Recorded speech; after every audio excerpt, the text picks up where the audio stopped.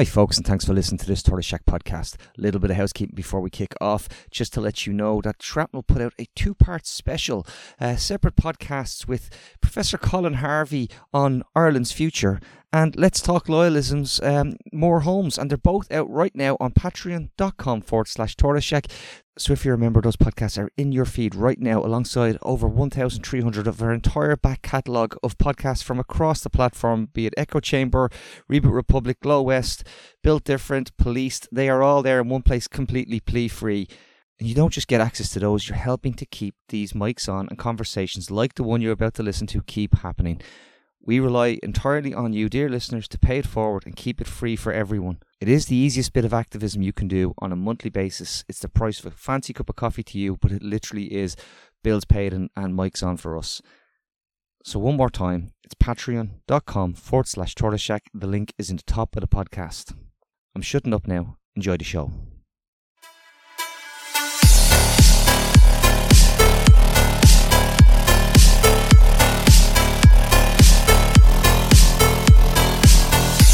Hello and welcome to the Shrapnel podcast. It's me, your host Sam McElwain, is back as always, and beside me, metaphorically speaking, is my pod brother, Gareth Mulvanna. Hello Gareth, how are you? Hi Sam, not too bad, how are you? I'm not too bad. We're midweek again. I think people are starting to count down to Christmas a bit too early at the minute. They're scaring the life out of me with the number of weeks to go. Yeah, it's dark evenings are coming in, so that's the end of there was no summer, but it's the end of that time where we used to call it summer. Yeah, absolutely.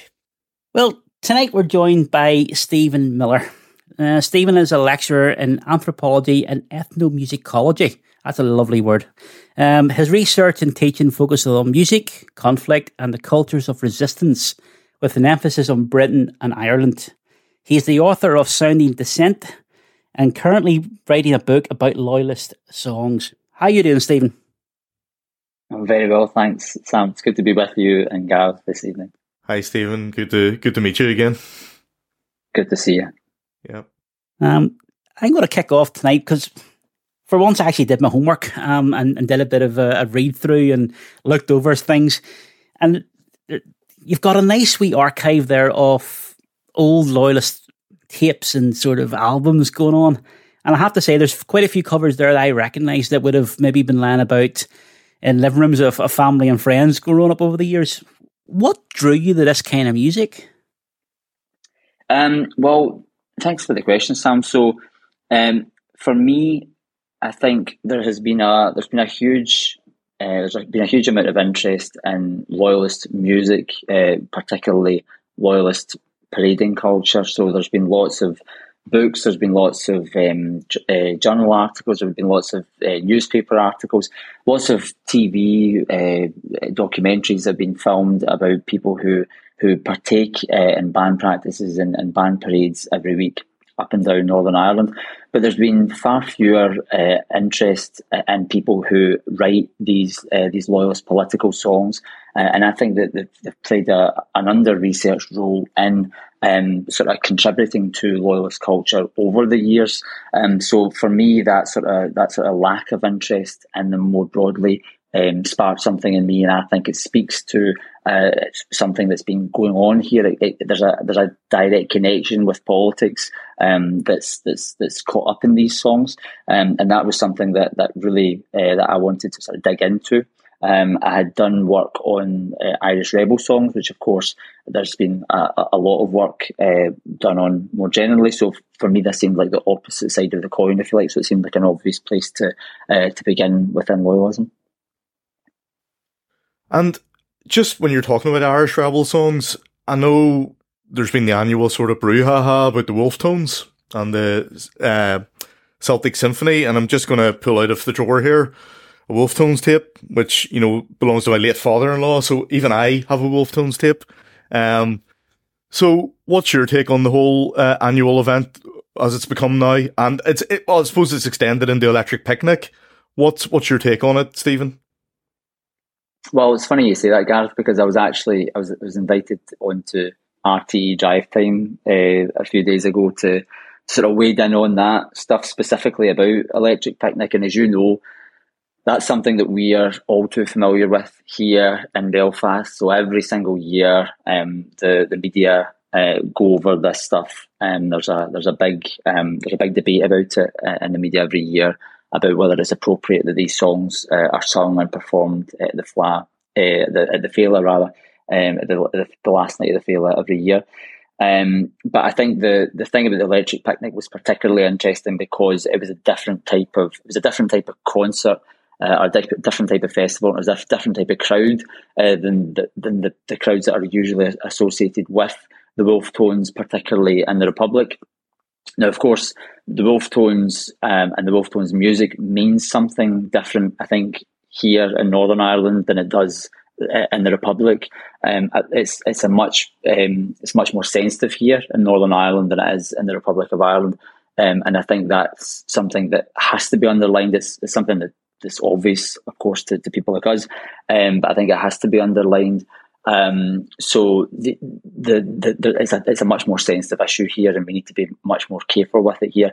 I think in that Electric Picnic environment, I think there can be a sense of distance, if you like, that they have from this stuff, physical distance and temporal distance, in the sense that many of these people were teenagers and were completely, insulated and removed from much of this sort of stuff in ways that people here in Belfast simply weren't, and not least at the Féile. These are outdoor concerts that are performed in West Belfast, where neighbouring communities in the Shankill can actually hear this music as well. And indeed, that sometimes forms part of the criticism, that neighbouring communities can hear this music being performed that they find offensive. Now, of course, often we hear the other side of the coin is, well, of course, people in nationalist areas often hear loyalist flute bands play music that they find offensive. Of course, these are debates, again, that play out every year, and there is no simple solution to these types of things. But again, the complex dynamics are different between North and South, and I think that's something that has to be appreciated, in the context of the Wolf Tones. Yeah, I think Tony was making the comment at the weekend on the Echo Chamber that what happened at Electric Picnic was more sort of against the state. It was a rebellious sort of song against the Irish state and the situation of the government in the South. But it's still hard to listen to when you're from here that's going on, because they really don't understand us. We tend to get a bit more sympathy from Republicans north of the border than the south of the border, and the fact that they understand that what happened here wasn't anything to be trivialized. It was quite brutal, and some of the songs do evoke those sort of emotions. And I understand also what a flute band can do to some people as well. I understand that it can be very provocative and can be very hurtful. How are we linking that music to each of those sort of communities? How does that become, weaponized is not the right word, but how does it become an instrument of inflicting more trauma on somebody? Where does that come from? I think ultimately people are or can be socially conditioned to find these things offensive. Like, music isn't something that is in of itself offensive or nice. These things are completely socially constructed. In your introduction, you mentioned that I'm an anthropologist and an ethnomusicologist, and something that we do in our approach to the study of music is focus very much on this idea of music as a social construct. This idea that we learn to understand and appreciate music in a specific environment. And so to sort of turn to what I'm doing at the moment with Loyalist Songs, I think one of the reasons why when I've sort of gone to speak to people about these songs and trying to get them to sit down and talk to me about it, one of the reasons I think that they've been so receptive to it is because I've gone with that approach in mind. So initially, sometimes people have been quite sort of skeptical or sort of frosty, because so much of these songs have had such a bad reputation. So when people say the word Loyalist Songs, immediately some people associate it with sectarianism, for example, including people within those communities, to such an extent that they just think it's not worth their time to talk to people who would want to talk about these songs. And that can be a problem for people like me, because sometimes it shuts down conversations before you can even have them. So there are people who I simply haven't been able to talk to about this research because they just haven't, been able to sit down with me because they just assume that I don't have good intentions. But for those who have that have been able to get through that first stage, what I have been able to say to them, and it's the honest truth, is that the nature of this research is to get at what these songs seek to do in a social, political, and cultural sense. Like these songs seek to tell stories. They seek to sort of illuminate social and cultural ideas that are representative of the struggles and the ideas of the communities that they're representing. And I think once you can sit down with people and you can say that that's really what you're interested in the stuff that's behind the songs, behind the music and things like that, then people start to become much more sympathetic, and they will sit down with you and they'll talk to you about it, because they realise that you're not there to sort of rubbish them for being like simplistic or whatever. Like, you're actually genuinely interested about what these songs are trying to tell you about those people and about where they're from, and just to sort of pick up on something else you mentioned. So you'd mentioned some of these songs that you'd sort of checked out. So just for anyone who's curious, that's presumably you're talking about this sonic archive that I've sort of begun to create. So myself and one of my colleagues, Stephen McCann, we've begun to construct this thing called the Sonic Archive. So like you can access it at sonicarchive.net. And it's this resource whereby what we're trying to do is put these things online digitally, so that people can go online and sort of find a space whereby they can access some of these songs, either whether it's text or the recordings of them, to sort of listen to these as an example of a sort of a window into the sort of the issues and the lives of the people that are living through these traumatic periods during the 1970s, 1980s. In Belfast and beyond, and again using sort of song text as primary documents, so that people can say, well, this is actually what was happening. And some of the material contained in there is pretty it's pretty harrowing stuff. But again, they're historical documents. That's how they're supposed to be read. We're not trying to sort of glamorize these things.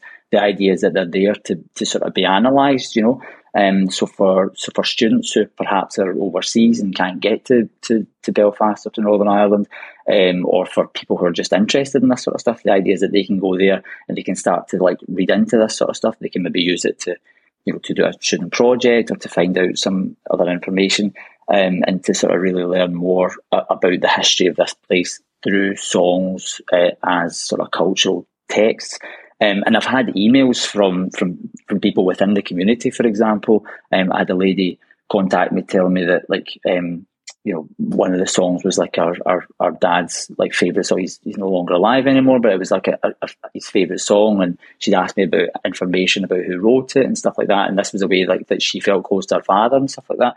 So there's sort of nice things that come out of it as well. And these songs, some of them are quite innocuous. They're just about local people and events and things like that. So the idea is that it's in its very early stages. But again, if there's anyone out there who has like old songbooks or old CDs and they would like to contribute them, and then if you could get in touch with Sam or Gareth yourself, and they want to send them in, that would be fantastic. And we could try and digitise them, upload them. And the idea is that we're trying to get them out there freely available for everyone to use. Again, it's a communal resource that everyone can sort of contribute to and really offer up, so that everyone can share it and learn more about this place through some of the sort of material culture that was produced here, Absolutely, and I'd advocate that. I mean, I think you've probably picked up on social media. I'm quite a nut for particularly loyalist newsletters from the 1970s.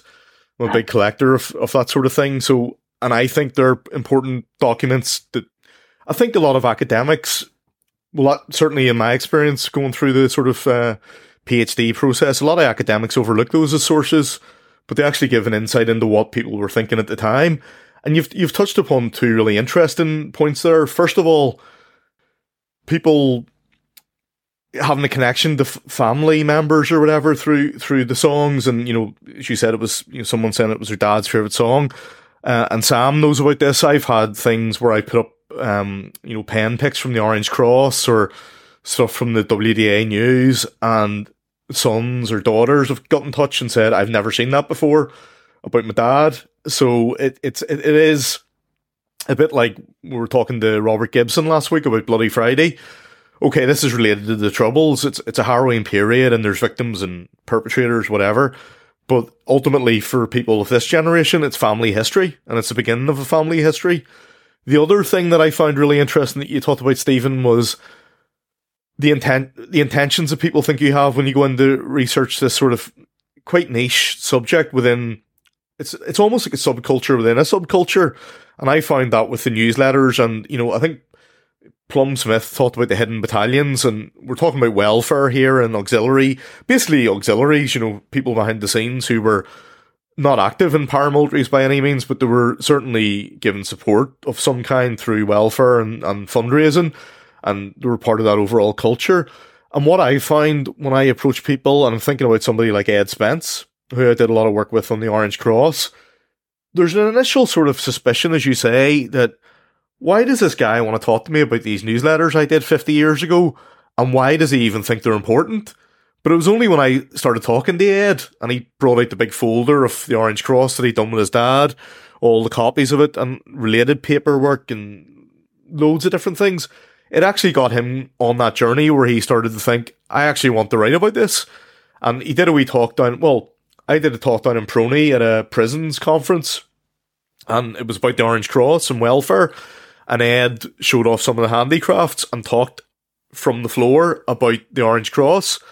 And that sent him off on his own journey in terms of recording that story. He wrote a little booklet, and he got that story out there for posterity. So I think, although it might seem niche and it can be difficult to get into that sort of culture, particularly with the passage of time, it's well worth it because you're preserving really important artifacts and lived experiences.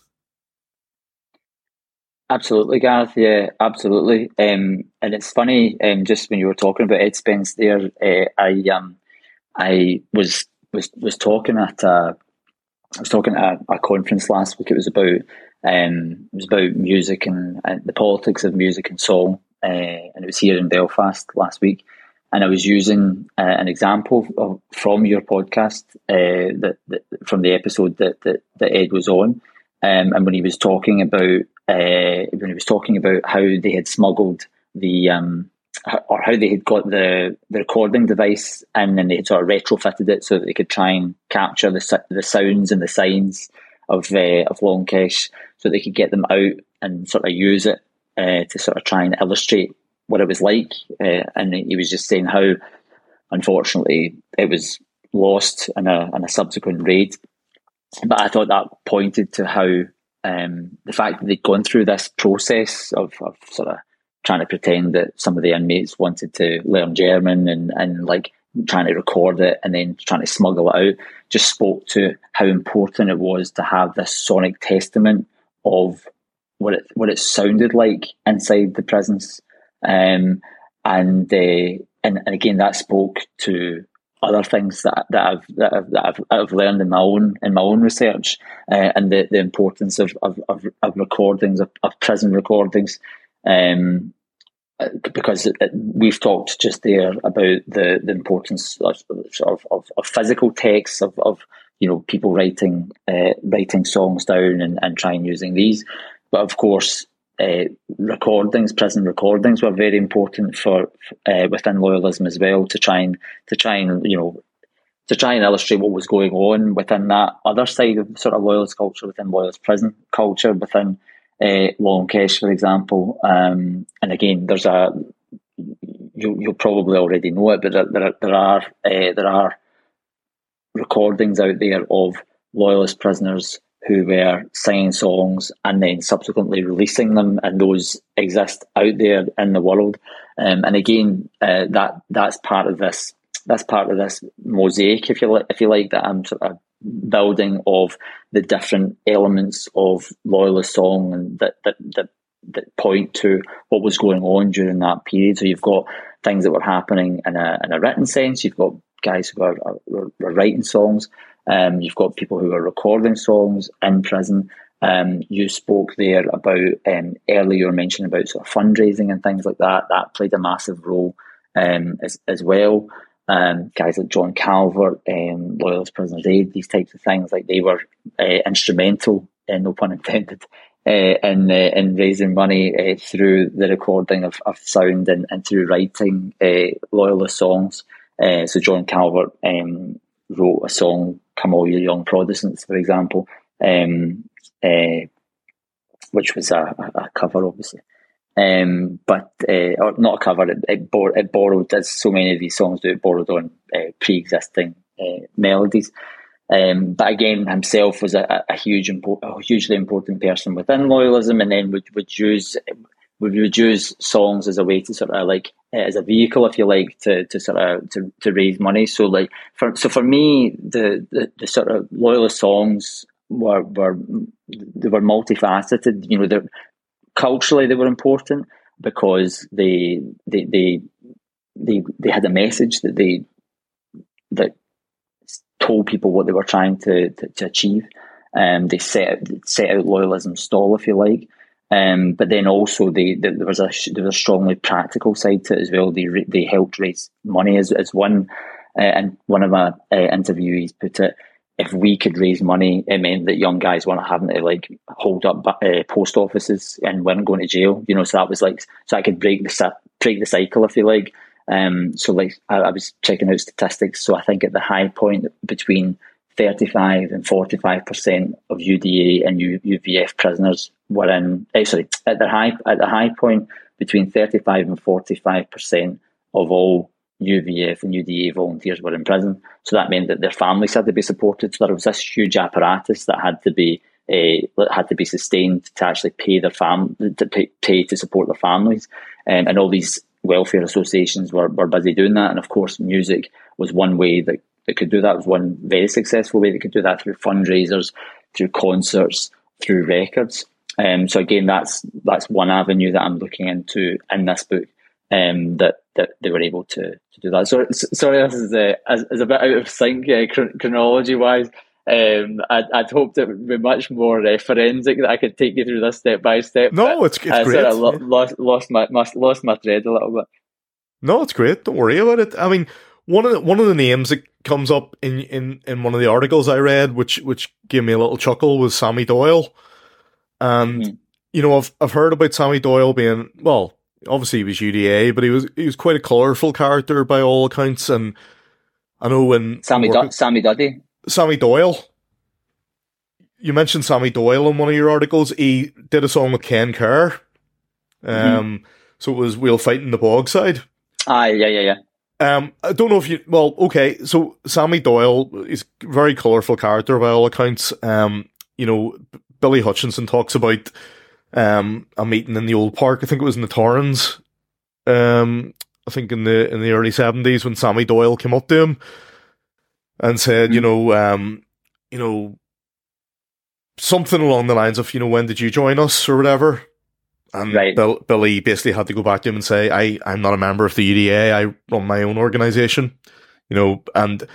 But what makes Sammy Doyle colourful for me was, I've heard from a family member of Sammy's that he was a part-time actor, basically. Right. And he appeared in some adverts pre-Troubles on like UTV. So I'm just thinking, for your research, if you ever look at Sammy Doyle and go down that line, you know, if you look into the personalities, it'd be good to try and get into the UTV archive and see if there's any way of finding his sort of dalliances with the commercial advertisement world. Right. But it also speaks to me that, you know, these people, particularly these people who are on the welfare side of things, they had very colourful, sort of multi-layered lives like everybody does. But, you know, it's very evident that, you know, there's a reason why people don't sort of suddenly overnight decide, I'm gonna be a singer because I'm political. You know, it's, some people might think, okay, I want to support the cause by singing a few tunes, but there must be an ambition for people like Sylvia, particularly, to get up on stage. And if you transport someone like Sylvia Pavis, Sammy Doyle, you know, Tony Jones, John Calvert to another sort of UK city or Irish city or anywhere in the West, maybe they would have been entertainers in their own right. divorced from the political context. What are your thoughts on that? Well, I think many of those people, if not all of them, are entertainers in their own right. So I think I think they would have a duality to them. Like I think they would have careers that are that aren't just. I don't think they're just pigeonholed. So one thing that I've come across, like among all the people who I've interviewed, there's no one is solely a loyalist singer. Like no one. Like everyone performs in other avenues as well, if you like. So no one was able to sustain themselves economically by purely just doing that type of repertoire. There were some people who didn't. So I should clarify. That was people whose jobs were musicians, if you like. There were people who had other jobs, but then who would just perform loyalist songs. But if you were a musician as your job, then you also had to do other types of gigs as well. But yeah, no, I totally take your point. I mean, these people were musicians first, I think, and then the politics and all that sort of stuff came later. And again, sorry if I'm switching the chronology a wee bit. But I think your point speaks to how Loyalism's, ultimate band, if you like, Platoon, was formed, if you like. So Platoon came out of it came out of bands that were cabaret bands that preceded them, if you like. So Candida and Yellow Pages existed in Belfast before that, and then the people who populated those, some of them were sort of came out of those to sort of form Platoon. There was other people involved as well. So like again, for me, that speaks to your point about it's musicians that form the political bands rather than the other way around, if you like. The music comes first rather than the politics. And again, just sort of to continue that, I feel like that was as I say, they were like the ultimate, I feel like. And of course that was very much Gusty Spence's brainchild, if you like, and that fits directly with what he was trying to do in terms of like giving loyalism this wider cultural and political vehicle, if you like, and it fits with his sort of broader political program in order to give them something that was much more positive. And he gave them material. He helped Platoon materially, like through the Shankill Activity Centre, helping set that up, which they could use and record albums through and things like that. But then he also helped them culturally as well. He wrote songs and poems which were featured on their albums, and then he even appears on some of the albums as well, like Given the Voice. So on Gunrunners, for example, on that album, like it's his voice that's doing the intro, sort of monologue type thing. He's interviewed in a 1995 interview with Bobby Hanvey, and Bobby Hanvey's asking him about it. He's quite coy about it, as if it's maybe not him, but it's obviously him. You can tell he's got a very distinctive voice. In fact, I think Ed Spence, like his voice is very similar to Gusty Spence's voice. So at some points in your very similar. Points in your podcast, I almost thought that's who I was listening to. Very similar, and Ed will like that. He'll take that as a compliment. Yeah, I mean, the first time I met Ed, I was very disarmed by that because I'd heard Gusty speak, on TV and stuff before, and then when I met Ed, it was like, oh my goodness, that's just like a scaled down version of Gusty. Yeah. The voice is just exactly the same. Yeah. Sorry, Sam. No, it's just we're talking about how for some people who were musicians first and then became political with their music. I mean, somebody who was a musician, somebody who played in a band and then became very political was the likes of Johnny Adair. I mean, in a far right punk band, people maybe don't realize and just think he burst onto the scene as the bald head thug from the Lower Shankill, if they want to portray him. But no, there was a history to that as well. Do you want to talk us through what you know about that? Well, that's right. He played bass, didn't he? So he played bass in the sort of right-wing skinhead band, Offensive Weapon. He held a bass. I don't know if he played it. Yeah, although there's no Stuart Bailey writes about it in his book Trouble Songs, but there's no recordings or anything of it. So I don't think there's no verifiable musical evidence or anything. But I've heard anecdotally that there is. Really? I thought they were scrubbed or something like that. Was that not? I'll chase that up for you, because I know a friend who was involved with the Warzone Collective, who knows somebody from that era who might have a copy of one of the offensive weapon tapes. If possible, I'll try and get a copy for you if you want to sort of subject yourself to that. I'd be interested, yeah. And Sam McCrory, he was in the band as well. And apparently they played 20 concerts from 1981 to 1984, and they covered songs like Smash the IRA and Shove the Dove by Screwdriver, the English neo-Nazi group. And the chorus to that song, Made in Ulster, was the IRA and communists are walking hand in hand. They're killing people in Ulster. They're killing off our land. So there was kind of these resonances, that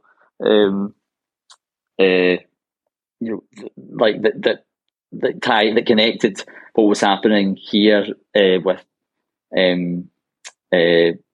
far right politics in England and punk and far right sort of neo-Nazi punk groups and stuff. Yeah, you're saying there the title of the song, "Shove the Dove." I mean, that became actually quite a synonymous statement at one point for anti-agreement sort of loyalists. Yeah. And you shoved your doves, so it does come back around, as you're saying, the chronological stuff. I've listened to some of the older songs, some of the, what they call traditional songs, and I've watched it develop over the years and how the songs have changed and become, at the time you're listening to it, they are modern. And then as you're 20, 30 years down the line, they are markers of history. I mean, some of the songs, some of the loyalist songs there, the wording, the people, the settings, they all paint a picture. Now I can relate to, because I was probably there in those areas at those times. I can picture the people, I can picture the scenes.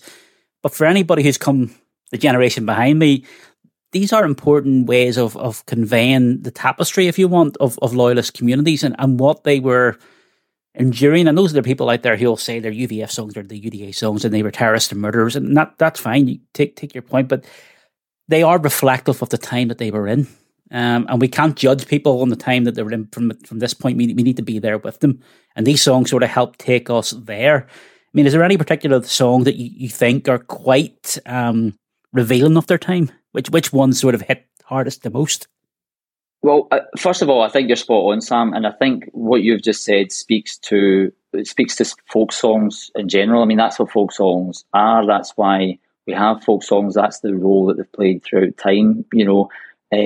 Like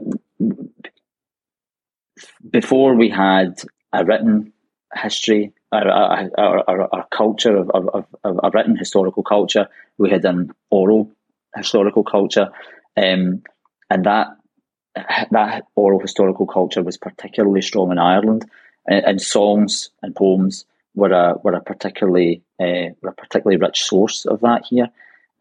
So for me, I see this as a continuum. I see that as being directly connected with the past and with what has come before.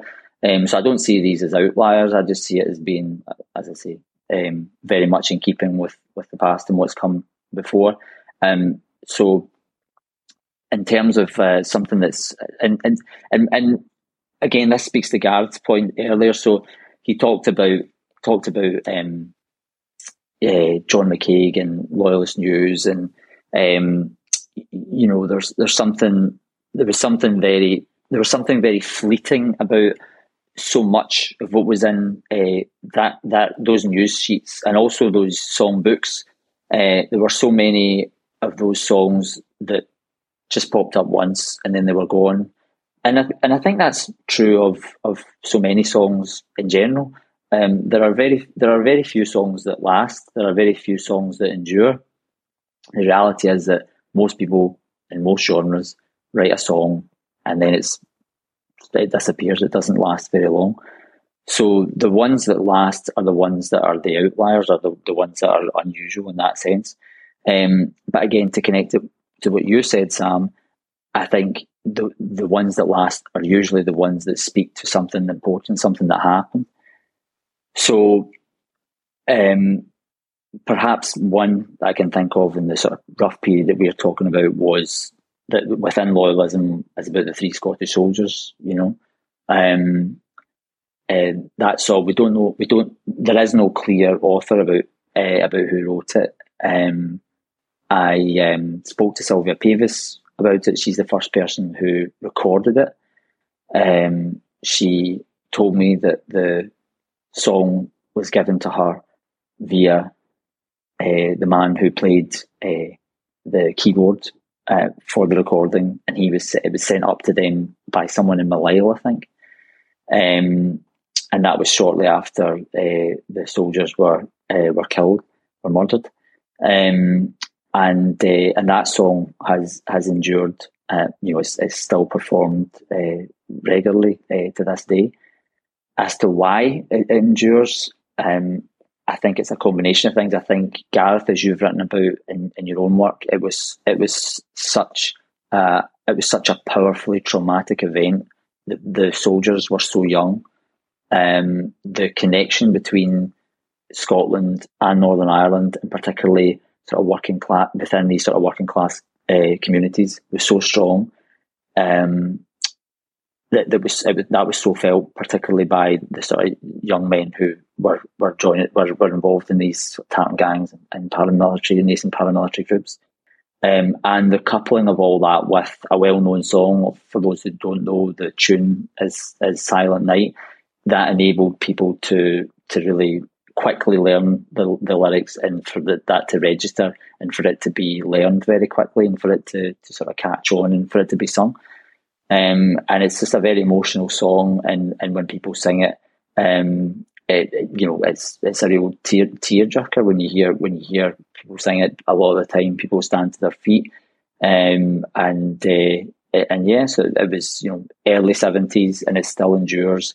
You hear it performed regularly in Ranger supporters clubs, loyalist social clubs, and it's an example of a piece of sort of local history and sort of broader world history as well, by the events that connect it, that was immortalised by someone. We don't know who exactly wrote the song, but very much plays into those sort of folk song traditions that we were just talking about, Sam. Yes, Dave, there's a song roughly about the same time that had a large impression of me as a child, because it's such an emotional song.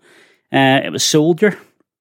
And it's based on sort of, there's a guy, Sergeant Michael Willits, who threw himself on top of an explosive device in Springfield Road RUC station, saving the people who were inside. The song itself is brilliantly written because it tells a story from start to finish. It gives you a background to the soldier involved. It tells you of his death, and then the sort of the darkness that descends afterwards, and how it was celebrated and mourned. It's such a moving song that I listened to it and didn't actually sort of link it to the Springfield Road, which is just over the wall kind of thing. I couldn't, because this was brilliance in my eyes, that it was able to tell that story, and the fact that it evoked an emotion in a young lad. I mean, so the songs about that era, which were bloody, really were bloody, but did reflect how Belfast and Northern Ireland in general was at the time. The three Scottish soldiers and that song and both, neither of those songs are loyalist, in their roots. They're not about the paramilitaries or the loyalist community. They're about actually the soldiers who came here and the deaths that they met. So to say that they're loyalist songs, is that truly accurate? I think that's a tricky one. I think for me, I'm still not clear as to what constitutes, as to whether or not that would constitute a loyalist song. For me, if it becomes part of the loyalist, if loyalists take it in and it becomes part of their repertoire, becomes part of their culture, then for me it becomes a loyalist song. Do you know what I mean? And for me, like, it has become that. Like, loyalists love that song, like they've made it theirs, so it becomes a loyalist song for the Scottish soldiers. But I do see your point. Like, there's nothing necessarily it doesn't connect to paramilitarism or anything like that. It's more of a sad tale about those soldiers and and what happened to them.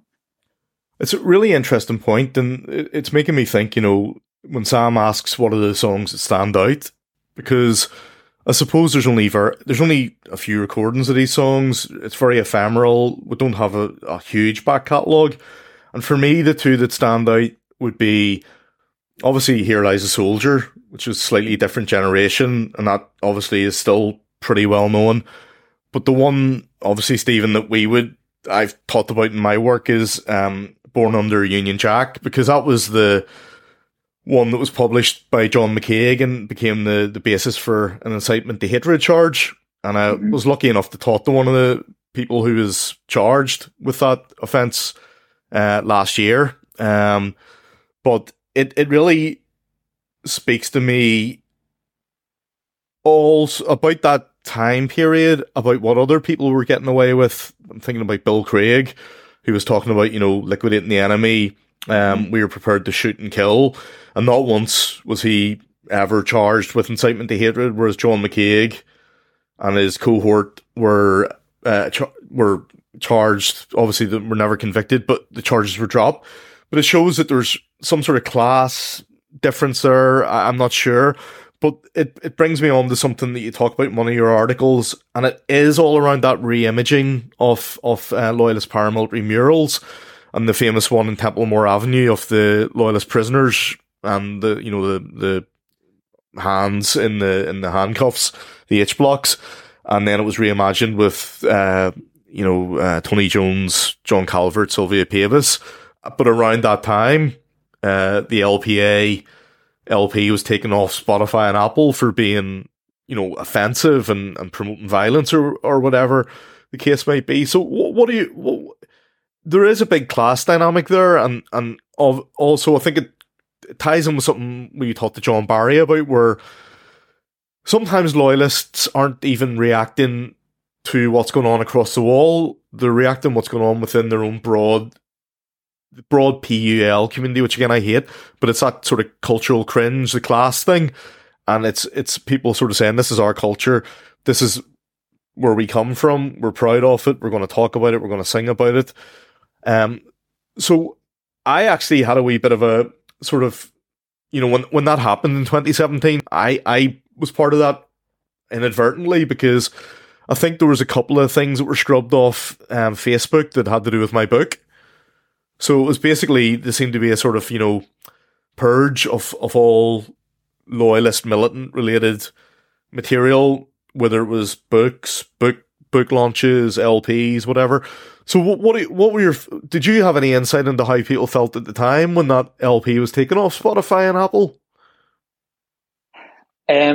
Well, I didn't. Well, the first thing I would say for me, the frustrating thing for me about all that was that I felt when I tried to talk to Spotify and Apple about it, of course, no one responds, no one gets in touch with you or whatever when you try and question them about why they did that. So you can only guess, why they chose to take it down. Like, presumably someone makes a complaint, it could be one complaint, I don't know, and then they take it down. But I don't know if they even investigated it or if they just decide to take it down. And I guess for me, my frustration, if you like, or my question is that for these organisations, is it worth them investigating, or is it worth them just taking it down? Because you're in this dangerous territory, because then because they have all the power, and then it's ultimately up to them, what they can see, what they determine as acceptable and is allowed to be left up, and so if they don't even deem it worthwhile to investigate which songs on it are offensive, for example, because it was the full album, it wasn't just one song or whatever that was taken down, and it's not every song on it's not every song, there's songs on that album that there's no objectionable language in, but they took down every single track. So if they just decide that we're taking everything off, then you're kind of on shaky ground in terms of like preserving, preserving local culture and local heritage. And for me, that speaks to, again, this Sonic Archive type project and projects like it, because it's like, well, how else are you going to safeguard local history and local culture if you then turn over to these huge multinational corporations and just hope that they'll say, we'll just preserve all this sort of stuff, in the long term, because ultimately, they've shown that they can just drop everything as and when they want to. And it's not, and that was an example that was in the newspapers. That obviously wasn't the story. The story was that there's objectionable material on here, and this is why it's been removed. But it's happening very quietly as well on YouTube. So again, for someone like me who researches loyalist political songs, it's becoming harder and harder to find some of this sort of stuff, because YouTube, for example, are taking more and more of this stuff down, and people, perhaps understandably so, are growing frustrated by constantly uploading it, so again, if people complain and then they get it taken down, like, you're relying on the next person putting it up. And again, all these things form part of the culture wars, so like, all these things become weaponized. Again, this goes back to one of your original questions, Sam. All these songs and music become weaponized. So in the same way that loyalists will maybe go in and complain about, the Sam song, for example, that Republicans would sing, and they'll maybe complain about that, then Republicans will go in and complain about some loyalist song, and then you have this tit for tat. But I think it seems to be the case that that loyalism or loyalist songs are definitely losing out, or at least there are more, or there are fewer loyalist political songs now on YouTube than there were, a few years ago, at least in my counting. And unless listeners won't be able to see this, but I'm holding up CDs for, Sam and Gareth can see them. But unless you've got hard copies on your desk that you can refer back to, then you won't be able to find these. And again, increasingly that's becoming difficult because people don't have CD players anymore, things like that. So again, it sounds kind of crazy, but we might find ourselves in a situation. It's like, well, how will we get access to this material? And again, maybe people maybe be laughing and say, well, who cares if you don't have access to some of these songs? But again, there's a principle there. It's like if you don't make a fuss about it now, is at what point will you say, well, it's going to be too late? There's people who are complaining about it already with Netflix for movies, for example. I read an article that was talking about how you can't get movies. There's hardly any movies on Netflix that were published before 1950, for example. And again, this is just part of a broader trend within society, and again within popular culture, whereby these large platforms are making decisions for us. It's really interesting because it talks to me about how, I suppose, Republican culture, Irish nationalist culture has been better projecting a more universal appeal, and that's maybe one of the things that plays into this debate around the wolf tones.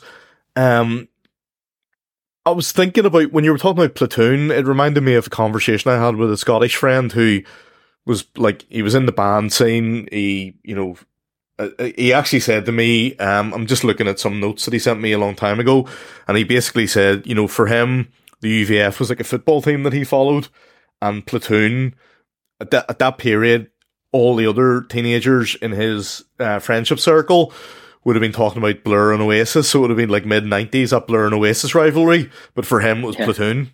And he said he went to see them 100 times, over 100 times, from like a tiny social club in Paisley right up the Edmiston House at Ibrox, and that was just his world. He, but to me, it's something we've talked about before.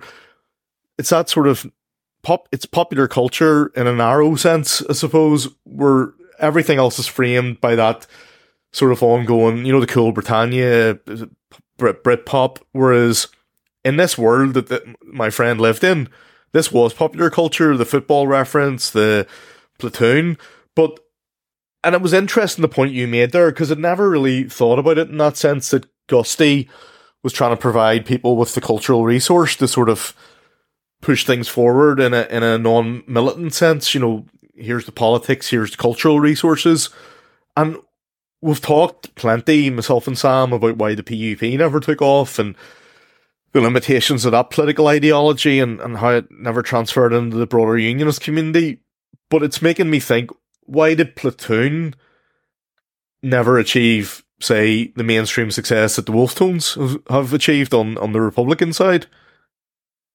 Well, the first thing I would just say is just to finish off what we were saying before, in the sense, so you mentioned the Wolftones and you'd said about, so just to say, I think Irish Rebel songs are safe now, but who's to say they'll be safe forever? You know, so just to sort of wrap that up, you know, so that connects directly with what we were saying about loyalist songs being taken down from YouTube and all the rest of it. We've already seen in Scotland that, you know, a government can come in and they can criminalise the singing of certain songs and whatnot, and make life very difficult for people who perform songs that are deemed to be objectionable or offensive or sectarian, and some of those songs fitted into that category. So, you know, I would sort of caution people to be, you know, that tastes can change, and you know, rebel songs could be, people singing them could get in trouble as well, you know. So it's always tastes change. As far as your other question goes, as far as Platoon goes, I mean, I think that's a bigger question about loyalism more generally. I mean, loyalism never had the sort of international appeal Republicanism had, for lots of reasons that are probably too big to cover in this episode in of itself. But one thing I would probably just say is that, just to go back to Gusty Spence, and I can quote from one of the members of Platoon just now, was that, like, he was emphatic about what Platoon should be doing. So in this interview with Bobby Hanvey, for example, Gusty Spence, in his own words, Gusty Spence had said to Bobby Hanvey, what I insisted on when he was setting up Platoon, what I insisted on, as far as in me lay, and over which I had some jurisdiction, was that the songs would not be offensive. The songs would be recounting aspects of history, so on and so forth. We've had enough Up to Our Neck in Fenian Blood and Up to Our Neck in Orange Blood. We've had enough of those songs. What we wanted to do is for those songs to reflect the culture. And then when I interviewed members of the band, one of them had said to me, when he was talking about setting up the band, he said, and I'm quoting, he said, Gusty came out and he gave us a song called Loyal Heart, right? That was for his mother. And then he wrote one called Ulster Girl, which was for his wife. He wrote that in jail. He wrote Daddy's Uniform, which is his son, Andrew. And we put the music to it. That song was about a uniform that the YCVs wore during the First World War. It was about the Ulster Volunteer Force, which was formed before the First World War. It was nothing to do with sectarianism. We cut out anything that said Fenian, and we used to say, well, you cut that out. Say rebel, don't say that. And then he continued, he said, we never sung the sash. The crowd would sing it. We let them sing it, but we never done it because that was an amateur song. We tried to be a professional loyalist band, you know, cut out the pub singer, but we never brought a pub singer into the band. I was one of the ones to say, for example, no, don't bring him in. He's a pub singer. I mean, I heard other different bands, pub singers do that loyalist stuff, but we were professional. We were writing our own stuff, and the flute bands were playing our stuff.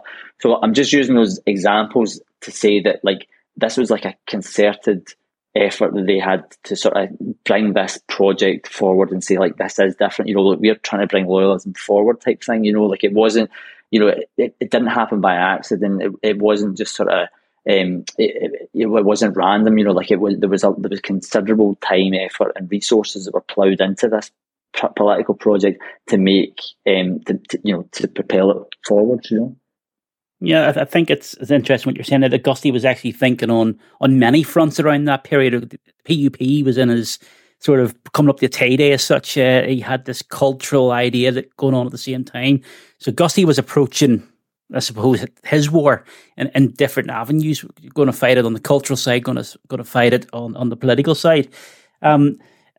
one of the songs that Platoon used to do, which always got me thinking, was the Battalion of the Dead.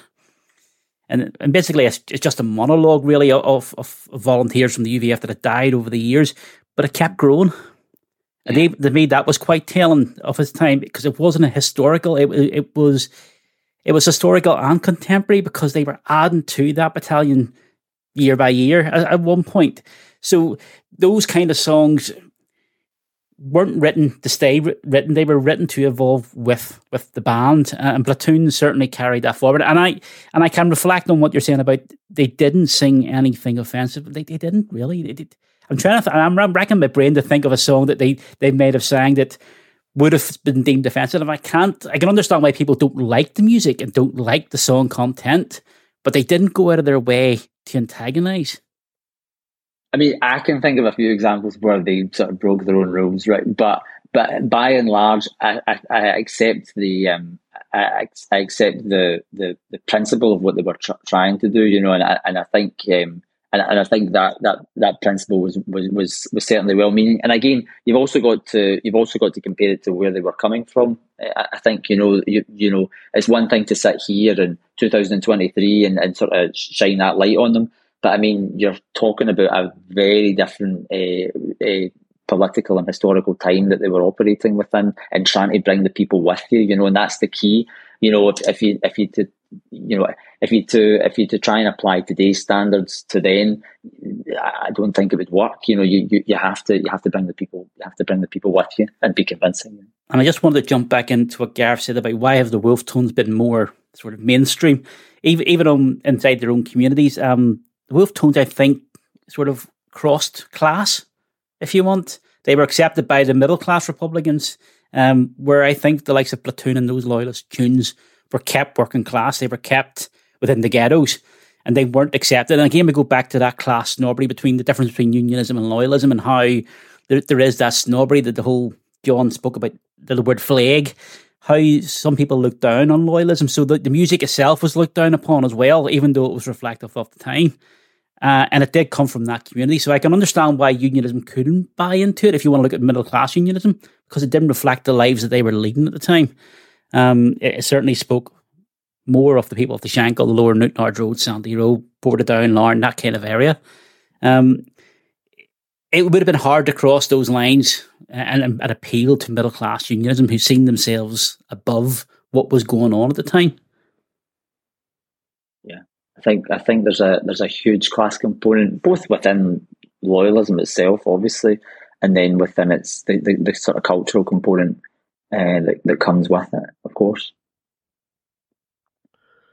Well, thanks, Stephen. I really appreciate that chat tonight, and we could have gone on for another hour, and undoubtedly when the book comes out, if you're happy enough to come back on, we'll do another one. My pleasure. Absolutely. Thanks for having me.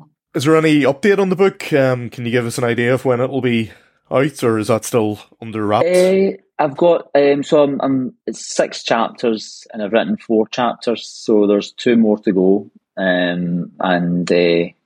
So I hope to have those two written within the next 6 to 9 months or so.